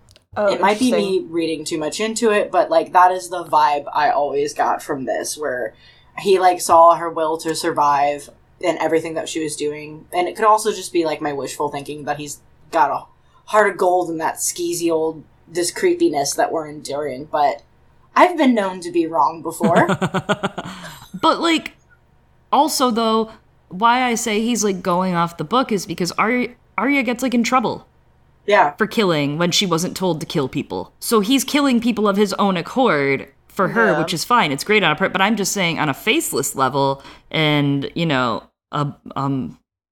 that's a problem, I feel like. Like, that tells me that he's doing it, though, he's not going on their agenda. Like, he's doing things for other reasons, maybe, too. Well, I think what Mallory said is really interesting. The idea that, like, is this, like, a thing because he saw promise in her as, like, someone who could... groom her. Yeah, so is it, like, grooming her to be, like, in the cult, you know, like, slowly being, like... Reference. Yeah, how does she feel about putting hits on people? Oh, is she very comfortable with putting hits on people? Then she's probably going to be comfortable with later on carrying out hits on people. Interesting. Spoiler, like, she gets power, and she's like, yes, just kill it for me, then. It's like, you know, like, spoiler alert, but... Oh, like, he's their Yoren. Yeah. Yeah. He's their Yoren. Exactly. He's, like, recruiting, in a way. Or, like, maybe every single one of them are supposed to do that, right? Like, oh, you've seen someone who could be a promising recruit for the Faceless Men and wasn't just, like, sacrificed here by their dad, who was like, I don't know, take my fucking daughter. Which is what happens for with the every wave. friend you give, you get a free week of PTO. It's a referral program. Spread, y'all. Yeah, no, it is kind of a cult, though. Like, it literally is a death cult. Literally, when you said cult, that's what I've contextualized it. I get it now. Like, what you were saying, I was like, yeah, I get it now, Eliana. Thank you. You're like, that's all I needed. But, like, anyway, I like that. And I really like what you were comparing. I hadn't thought about that, but yeah, the way it works with Jaqen and Dantos, like, and how they get them, because, like, they both save their lives, right? And they're both like, I'm gonna help you now. But am I? I'm about to fuck your life up. So he's gone before Arya lights her candle, but his scent remains, which is interesting. And the woman in the next niche, his PSL, his pumpkin spice scent. The woman in the next niche complains of the light, and Arya blows it out and closes her eyes, seeing only enemies from her prayer in her dreams. The next morning she wakes, and she thinks, Sir Amry Lorch was here, and she hated him almost as much as the others in her prayer. Didn't she? She wasn't certain. I do. I do too. Now, that said, there's an interesting part of this line, though, right? Like, that she questions it. And she was very steadfast in a lot of her opinions on these people in her prayer, and I think it's going to obviously lead a little bit to Sandor and her having the confrontations later on. But when he returns beaten up with his men, Amry, she almost, like, hesitates to hate him for a moment. Kind of that stutter of, like, vengeance and justice and war in her mind, and who deserves to die and who's a dog, being commanded by greater men, which is what really leads to the Sandor, right? Right now he's the Hound in her prayer. When he, quote-unquote, dies, the Hound dies, and he dies off of her prayer. It's almost like she's finally kind of being able to take these shades of what's going on and understand, like, okay, everything I've seen the Lannister camp do is horrendous. These Lannister men are bad, but also, like, understanding systemically what's happening. Yes. Broken man. Absolutely. Absolutely. I mean... # broken man. Fuck, Harrenhal would break me. Absolutely. Harrenhal would break... I mean, it's a soul-crushing... Like, this whole fucking thing. It's soul-crushing. Yeah. Slowly sap your energy out. Yeah, I mean, I can't imagine doing any of the fucking shit, which we're about to hear some of it that's even worse, but I can't imagine doing any of that. That's also true. Would you rent a room in Harrenhal and stay there for a whole night if Harrenhal was an Airbnb? It depends on who owns it at the time. Yeah, it depends on management at the time. Okay, current timeline. Right now it's under Tywin. You're in Arya. Okay. No, that place is disgusting. People are probably leaving terrible reviews. Under Lady Alice? Went, I would have come. Went? Okay. Yeah, under Danelle Lawston, Lady Went, Alice Rivers. No, maybe not. That was a rough time too. Like, not on her though, like on Aemond. Yeah. I'm trying to think of, like, when it would have been. I don't know. Maybe during, like, right before the Great Council. It was good enough for the king and all those high lords and ladies. It's probably good enough for me to visit. Not that I'm like nobility, but I'm like, it was probably a good hotel if it was good enough for the Great Council of 101. I think you'll appreciate, like, me, who's very into Harrenhal right now. I'm very deep within it. I'm really into the lore right now, everyone, because I'm reading about it very deeply. And I'm like, it really sucks because there's a really specific time of every single owner of Harrenhal that you don't want to be there. And that's at the end. Almost every time. Like, the Harroways sounds really fun until Maegor is like, fuck the Harroways. And then, like, Towers, they rule for 3 generations and die the fuck out. So they're pretty peaceful. The Towers might have been a peaceful era. Maybe then. They have, like, a boy lord at one point, and he's just chilling. And then he dies sickly 10 years later, so. Oh, big sad. Wheeze, of course, is always there, and is always an asshole to her. The next day, she's pretty fucking tired. Again, and Wheeze threatens to pull out her tongue. Why? Why, sir? And feed it to his dog when she keeps yawning. He twists her ear and tells her to get back to cleaning, and she goes to scrub more steps, and she thinks about the people she wants dead and pretends that their faces are in the stone as she scrubs. I feel like that's a good way to dissociate and just get some cleaning done. Take out your rage. Like how you bash the ice in the ice machine when you're filling up the ice bucket. Yeah. I love that. Get the stress out. We have a quote. The Starks were at war with the Lannisters, and she was a Stark, so she should kill as many Lannisters as she could. That was what you did in wars, but she didn't think she could trust Jaqen. I should kill them myself. Whenever her father condemned a man to death, he did the deed himself with ice, his greatsword. If you could take a man's life, you owe it to him to look him in the face and hear his last words, she'd heard him tell Robb and Jon once in the first book, off the page, and now she knows it. That wasn't in the book. That part I added. Do you guys feel like this is foreshadowing for when or if we're going to have the girls teaming up? I mean, like, I feel like it's pretty obviously a reference to Arya swinging the sword after the sentence is passed. I think it'll definitely be one specific sword swinging for her, for sure. Yes. I'm more of the one and done for Arya on that part of the justice. Because I think by the time she gets home to Winterfell, killing is hopefully going to be not her favorite hobby anymore. I think it would be time for her to expand her hobbies and maybe branch out and become more rounded. Right. You know, maybe because the trauma and how it affects you personally and mentally, et cetera, et cetera. But she's got to kill Littlefinger. I mean, there's just there's no ifs, ands, or buts. It's Sansa and Arya all the way. I feel like that's the big one. Exactly. That's the one that specifically I feel like it's just like, this is the sisterhood bond again, since she's thinking about Sansa a lot in this chapter. That's just why it kind of came to my brain at this point. Especially because Sansa doesn't get that speech, right? Like, Arya's there because she follows the boys around all the time, and she gets a little tiny bit of the boys' lessons, and once in a while, especially because she does a lot of the same hobbies as them, and prefers to do those things with them, the things that her father's knowledgeable about, sometimes she gets to steal some of these little nuggets of wisdom, like how she got the talk in King's Landing, and Sansa didn't really get a real talk on page with him about the things going on. So to me, it's like, it's interesting because that's why she has to be there for Sansa, and that way Sansa can get that knowledge as well in a way, right? Yeah. Like, Sansa can be the justice part of it, and Arya can be the needle part of it. Right. Yeah. Very nice. I mean, like you said, it's her current hobby, and you know, at the very least, she is very much willing to do the deed herself for all these people that she is condemned to kill. She's got that part down.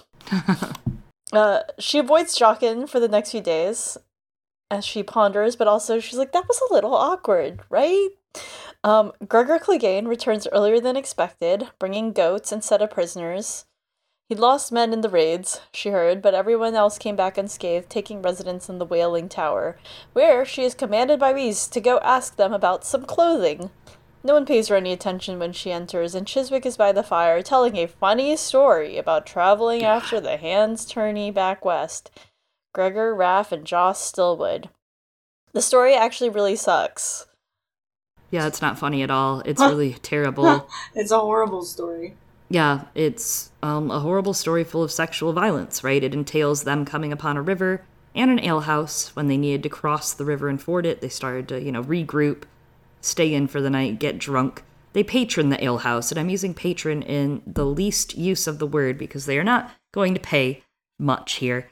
Thin ale, they are getting poured thin ale from them. And, the inn guy is just a guy. He's just a nice guy who's local, and he's just trying to talk, and he won't stop talking. And Gregor doesn't really like that because, of course, he just came from the tourney where he was embarrassed and lost.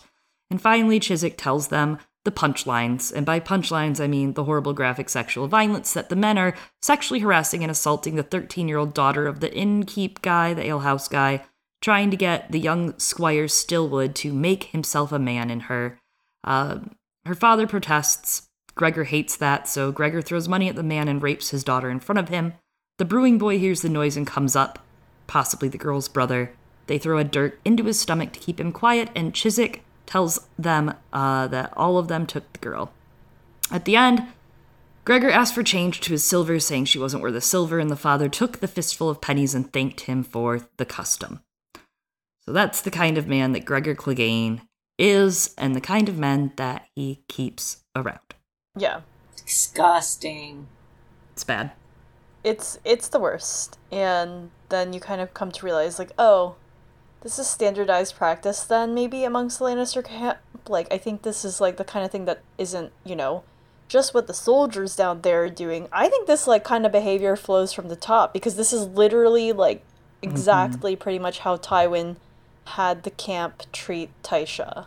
Mm-hmm. Yeah. Crazy when you think Rhaegar's the one who knighted Gregor, and that Aerys probably is also very similar, as we know. In war, he probably would have treated his prisoners this way. Aerys? Gross. Yeah. I mean, unless they were lucky and they were burnt first instead. Yeah, I mean, he treated his wife this way, so... Yeah. Let alone his prisoners. That's what I'm just saying. If you're lucky, you were burned. Yeah. Ugh. Yeah. The men are terrible. They're horrible. Holy shit. It's pretty shitty. And there's probably much more of this going on now, since it's wartime.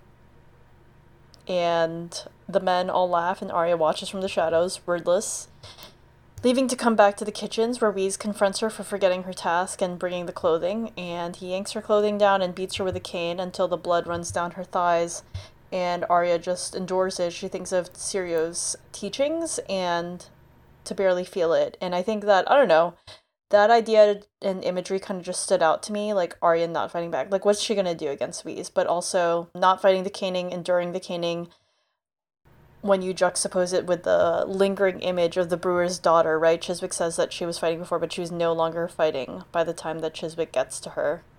Yeah. Now I know why that hit me so hard. Thank you, Eliana. Yeah. It was, and it's not far, it's not far from the Sansa in Court chapter either. True.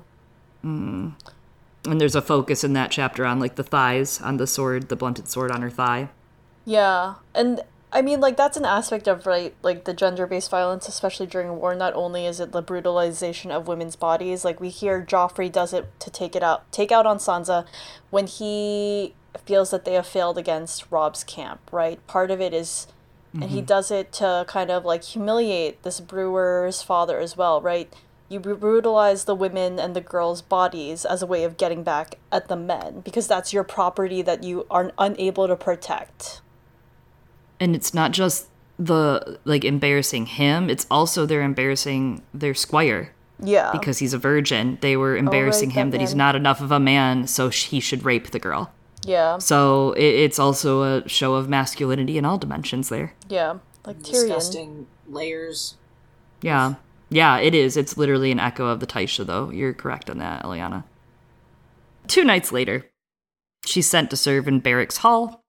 She sees, oh, that's so funny. I never realized that the word barracks sounds like barracks. Oh, like Barracks Dondarrions.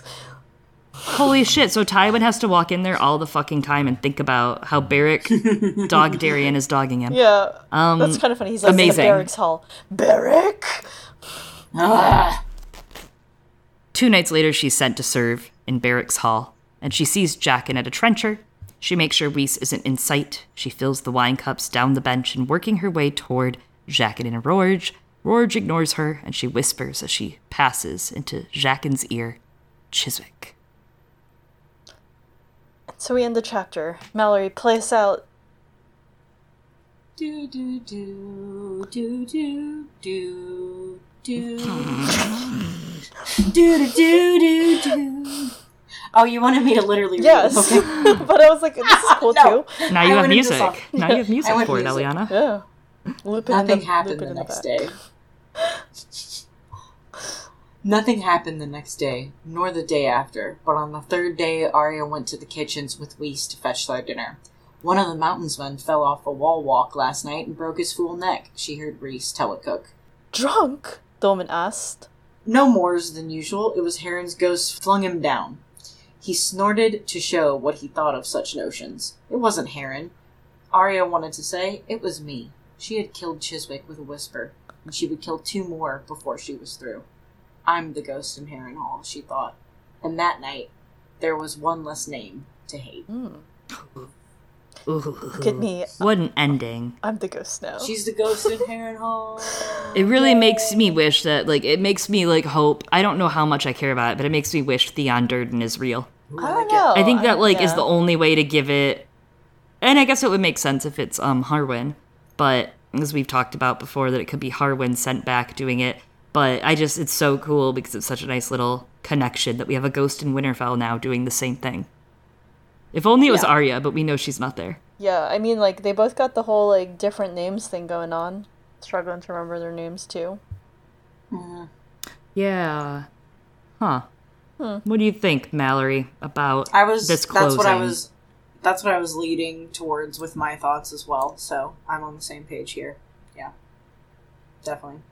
She's like, ooh, I can do things. And I kind of alluded to this earlier when we were speaking. She's just like, well, it's time now. It's time to get back all of these losses that she's endured, because she's lost so much since King's Landing, and not even to mention going back home. Like, she's lost a lot, so I know she's had other small moments, but this one feels like it's leading up to her other mentors, because Arya just kind of goes and collects mentors. Like, I know the Hound is coming, and I know Chloe is very, very excited for that. Ow! Absolutely. So, it's kind of like, okay, this is a good path for me now, and I'm going to continue down this road, and it might get a little gory, but I'm a wolf. Woof, woof. Yeah. Ow, bitch. Yeah. It's like, it's a little empowering, finally, too, that, like, she's stuck there, and she's a mouse. All she can do is be a mouse. She can't leave. All she can do is live in this cavernous fucking haunted castle. But yeah, she can still do something. She's not powerless, after all. Absolutely. Yeah. Vigilante justice, I guess, in a way, right?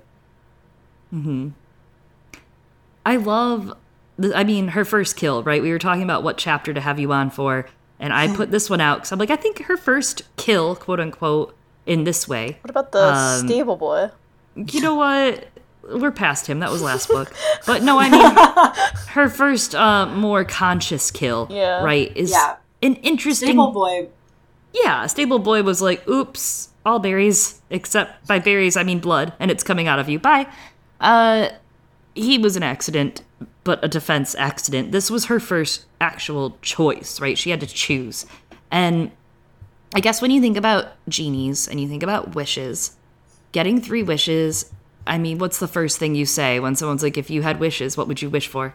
I wish for more wishes. You know, like, that's the first thing on the mind. Like, of course, it's a bulletproof system. Just wish for more. Yeah. But you also think of what are the greatest things you would do with them, right? Like, cure hunger or be rich forever or whatever. Like, all these big things. So it's the same for Arya, right? Like, when she's told she has 3 wishes, who do you think she wants to use them on? She wants to use them on Tywin, probably. Joffrey. Like, all these big, like, what if we killed the political assholes? But the story we get about the Mountain and his men shows that it doesn't solve it, stop it, change the system from how it happens. There's always going to be a Tywin at the top, if there's a top. Would killing Tywin or Joffrey actually change the disparity and injustices happening throughout Westeros right now? Won't monstrous men just rise up to take the space that's left over in the power vacuum? Killing 3 people that are huge leaders won't just fix those problems, and Arya might have big dreams of knocking out big people, but she ends up having to use these to protect herself in the moment, to make life, to survive, to make life worth living for a little bit longer so she can get herself out, and using it to stop the people directly hurting her and the prisoners of Harrenhal, which arguably, you think about, I don't know, think of the CEO structure, right? You got a CEO at the very top making $1 bajillion. You have all the little worker bees in a pyramid below him doing stuff to get it there. And it's like, there's often going to be a CEO. Unfortunately, many of the CEOs, some might be great. Often, they're just replaceable. There's just another guy. Tywin allows his camp to be absolutely horrendous and awful. But as long as there's war, there's always going to be violence against people. So Arya does what she can to protect the people around her in a more direct way. It's a little bit of a juvenile way, because, also I don't think that's how those wishes work. She does regret using them on the people she does. She's like, dang, I should have been thinking bigger. And I don't, as you said, right, killing Tywin or Joffrey won't necessarily change the whole system. But I think at the very least, if Tywin were dead, Robb might have had a better chance of still being alive. Yeah, that's true. And I think to some extent for little girl Arya, maybe that's like fucking enough. That's all that maybe matters. Like, her brother and mother would be alive. And yeah, I think that would be enough for her, considering that here, for a while she was like, Chiswick, that was enough for me. But it was like something that had actual cause and effect that she got to see in that moment, and she got to feel justice in that moment. And yeah, like, how old is she right here? Like 11? Younger. Like, yeah, 9 or 10. 9. Yeah, so she's little baby girl. Like, of course she's gonna look back at that and be like, what a golden ticket, like, I wasted on this fuck Cheswick, but, like, she did what she could in that moment.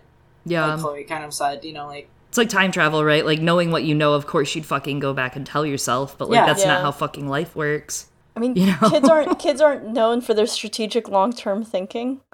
It's not a thing that I credit most 9-year-olds with, or 10-year-olds, and I think we see that in Bran's chapters, we see that in Arya's, we see that in Sansa's when she's like, I don't want to fucking go home to Winterfell, let me tell the queen. And I think that's something that's actually a strength of, Arya's chapters. That was a fucking mistake. The names you chose, those were actually, like, not strategic, but they make sense for a child and how a child would see the world. The children want that instant gratification.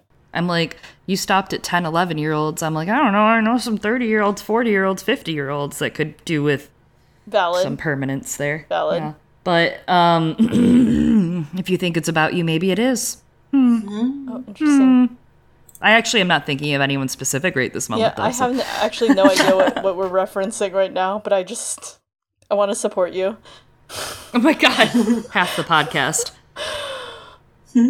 Okay, so now that we've gone through the chapter, Mallory, why did you pick this one? I wanted this one because I like Skeezy Jackin, the murder genie, and I like that this is her first, maybe this is what I do now. Like, it's not necessarily the real shift, but I feel like it's setting up things, and also I like seeing that jerk get his got. Also, It's at Harrenhal. Love Harrenhal, spooky vibes. And, like witchy mystery background to also cool kind of low fantasy is, like, vibes. And that's what I wanted to bring, like... That's you. Absolutely. Yeah. Mm-hmm. That's you, IRL, yeah. Vibes. The witchy vibes. With, like, a little bat emoji and the little stars. That's it. No words, just... As Mallory is like, if you could all see her right now, which you can check her out on Twitch, as we've said, and you can see this room, but she's sitting against, ivy with lights all in it, and, like, is it wisteria, fake wisteria hanging around? I don't know what it is, but I love it. I thought it was wisteria, too. Witchy. Yeah. It's wisteria. Very witchy. Very witchy. Yes. And I did want to mention, we did talk about how hot Jaqen was, and how he smelled, like, ginger and cloves, and, like, there's protection spells that use ginger and cloves and cinnamon and nutmeg, which is also pumpkin pie spice, which is also apple pie spice. So, hashtag yum. conspiracy, hashtag witchcraft, hashtag PSL. Sounds good right now, too. I'm ready for that. I'm ready for some pumpkin and some apple spice right now. It's PSL season now. Let's Happy go. Not where I October, am, I guess, but... Out in the reach. Out in the reach. I'm technically... Where's the corn, Chloe? Did we ever decide? Oh, I think where you are has got to be the neck, like between the Riverlands and the north. You're kind of the neckish. Yeah. Mm-hmm. Gross. I would say that, like, Michigan, Mackinac Bridge is the wall. Right there is where the wall starts and it extends out. Got ya. That's my thought. That's important. Mm-hmm. I'm biased. I lived there once, so. Once, for many years. Mallory, thank you for joining us to talk about Arya. Can you give everyone a quick rundown of, like where to find you on your socials? We'll obviously link below your link tree. Pretty much at Sanrixian on everything. We also have a groups at Sanri Scribbles on Blue Sky, which we're having a lot of fun with. Everybody has to log in. Good luck figuring out which of us is posting which, because we're all three the derpy head of the dragon on the meme. We're also on twitch.tv/Sanrixian. We stream regularly on Wednesdays at 7 p.m. Eastern and Sundays at 7 p.m. Eastern. Right now, we're on a technological pause because Mama's computer be acting up. But you can regularly find us there. We also have a bump in Discord and a Patreon, patreon.com/Sanrixian. And there is an invite to the Discord. You can also just DM me. And I just want to say I had the best time with you ladies tonight. It has been a dream, a moment to be on this podcast with you guys. I know I got a preview. I got a little tease with Chloe when we did Hot D Unleashed the D. But gonna have a connection. It's great to have you both here. Hot D Unchained. Oh my god! Free Hot I D. swear to God. I did that on purpose. I'm sorry. Great. New meme just dropped. It's Eliana making fun of me. Could you guess? Isn't that like Could you guess? Half the memes are me making fun of you, half of them are you making fun of me. But yeah. Vibes. That's what siblings are about, though, right? Yeah. According to Mallory. Yes. According to Mallory. Yeah.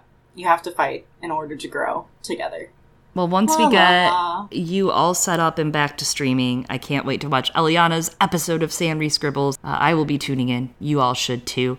Thank you again, Mallory, for giving us your time today. yeah, Thank you guys. It's been great. Yeah, I'm excited to join, and as Chloe said, thanks for coming. It's been a long time coming. I haven't been chatting in a while or spoken with our people voices. Just memes. Yeah. We send each other memes to make sure we're okay. Capybaras. Yep. Mm-hmm. Bow, bow, bow, bow. So, Eliana, can you tell them where to find us on social media as well? Yeah, you can find us. I mean, we're still there. We're still there on Twitter, I guess. .com/girlsgonecanon. That's CANON. And you can also find us on Blue Sky at again, the address is too long. I will not. Just search Girls Gone Canon on Blue Sky. And, of course, you can send us some messages on those platforms or via email at girlsgonecanon@gmail.com. You will notice we did not have any emails or tweets of note this week, and it's because none of you sent us any emails. So, not to guilt you all, but maybe just a little. Cause, effect. Cause, Jail. effect. And a big shout out to our patrons. I know we gave a shout out to our Zorse patrons earlier. Some of our exclusive patrons who are crazy. I don't know why they support us like this. Thank you. But our other patrons also support us, and they are wonderful. I also don't know why they do either. Glossing over that. If you want to be a patron, you can head over to our patreon.com/girlsgonecanon. And our patrons here that sponsor every single episode and keep them ad-free are going to tell you where to find us online. You can catch Girls Gone Canon on any of the following streamers. On Podbean, iTunes, Google Play, Stitcher, Acast, Spotify, Overcast, Apple Podcast, iHeartRadio, Audible, and Amazon Podcasts. You can also join us on Patreon, where if you join the Thunder tier or above, you have access to a Discord and monthly happy hours and things like that. And by joining the Discord, you get access to a bunch of great channels, including but not limited to memes and shitposting channel, Fashion Hour. There are multiple channels for historic materials, A Song of Ice and Fire. There's a pets channel, which I think is probably the most important channel of all. Respectful Thirsting, because there's a channel for that. Come by, Join the community. It's a lot of fun, and you won't regret it. Thank you again, Mallory. I am so glad this episode occurred, and I am going to get my 3 wishes on out of here. Oh. I have been one of your hosts, Chloe. No, I've been another one of your hosts, Eliana. Are each of us one of the hits? The wishes? Oh my god, well, here's my 3rd wish. Here she comes. And thank you again to our third other host this week, Sanrixian. Thank you guys for having me. I'm Sanrixian, and I was super psyched to be here this week talking about Arya. Love y'all. You gave us some great ideas for our musical as well. Oh yeah, the musical's going to be so lit. A lot of good inspiration. I'm so hyped. If you need help, we'll be saving every clip used, every song used today. I cannot write every part of the animal. I'm just imagining. So Chloe, I did it. I watched theater camp. It's me strumming, and that's how we write the songs. We'll see you next week, guys. Goodbye.